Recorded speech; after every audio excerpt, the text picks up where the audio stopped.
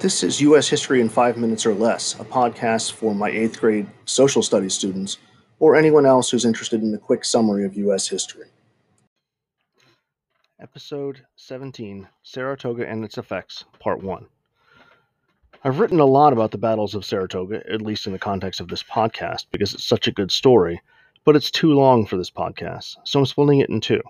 Episode 17 will cover the background of the battles and some of the leaders and their personalities. Episode 18 will cover the battles themselves, as well as the consequences of those battles. Historians often talk about turning points in war and in other events. A turning point is defined as a decisive change that will yield positive results for one side. Looking back on an event, it's sometimes easy to recognize a turning point.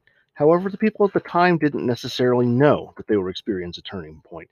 So it's important when we talk about turning points and how things change so much that we remember that this is a lot easier to see looking back. Also, keep in mind that nothing in history is determined. Things could have gone differently. People could have made different choices.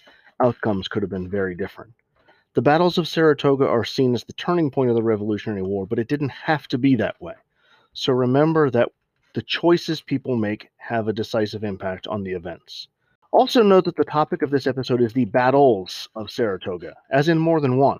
There were two battles, Freeman's Farm and Bemis Heights, that are collectively known as the battles of Saratoga. Both of those are places near the town of Saratoga in upstate New York. When we left off last time, the Americans had found a way to keep fighting and keep morale up with Washington's extraordinary performances in New Jersey in the end of 1776. But the war was far from over. The British still had a powerful army in New York, and more British soldiers were expected. The British had to figure out what to do in 1777. How could they crush the rebellion? A general named John Burgoyne stepped forward with a solution. He argued that a British army, led by him, naturally, should march south from Canada along the Hudson River. At the same time, General Howe would lead his army north from New York City along the river. And a third army, commanded by Barry St. Leger, I hope I'm pronouncing that correctly, would come in from the west, joined by Native Americans led by Joseph Bryant. All three of these armies would converge around Albany. This would give the British complete control of the Hudson River, taking a crucial transportation route away from the Americans, and it would cut New England off from the other states. This was a good plan. If the Americans fought, they would be attacked from three sides and crushed. If they didn't fight, they'd lose a huge strategic asset. If they divided their forces to face each of the three attacking armies separately, they'd be outnumbered. So it was a good plan. The problem, as is so often the case, came in the execution. Burgoyne did his part. His soldiers came south through thick forests and hills, but the other two armies never came. The Western Army laid siege to Fort Stanwix but encountered stiff opposition. Then St. Leger was tricked by Benedict Arnold, remember that name, into thinking that a much larger American army was nearby, so St. Leger retreated back to Canada. Howe's army, meanwhile, didn't even attempt to carry out their part of the plan. Instead, Howe took his army in New York south and west to Philadelphia.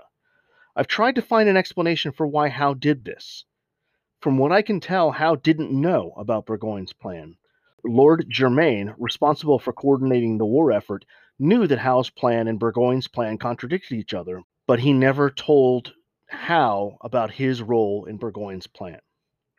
The result was that Burgoyne was on his own. He didn't help matters with his extravagant tastes. Nicknamed Gentleman Johnny, Burgoyne liked fancy things, and he brought a lot of fancy things along with him on the campaign. After all, why should he be deprived of luxuries while marching through the forests and the hills? So his army moved slowly, because it had to carry all of those luxuries. Then, most of his Native American allies left after a defeat at Bennington. Faced with the choice of retreating back to the north or continuing south, he chose the latter, and doomed his army. This is an example of how one leader's personality can have a huge effect on history. If someone other than Burgoyne had been in command, things might have gone very differently. Personality traits were also causing problems for the Americans, specifically the relationship between the top two American commanders, Horatio Gates and Benedict Arnold. When Arnold returned from Fort Stanwix, the two clashed immediately.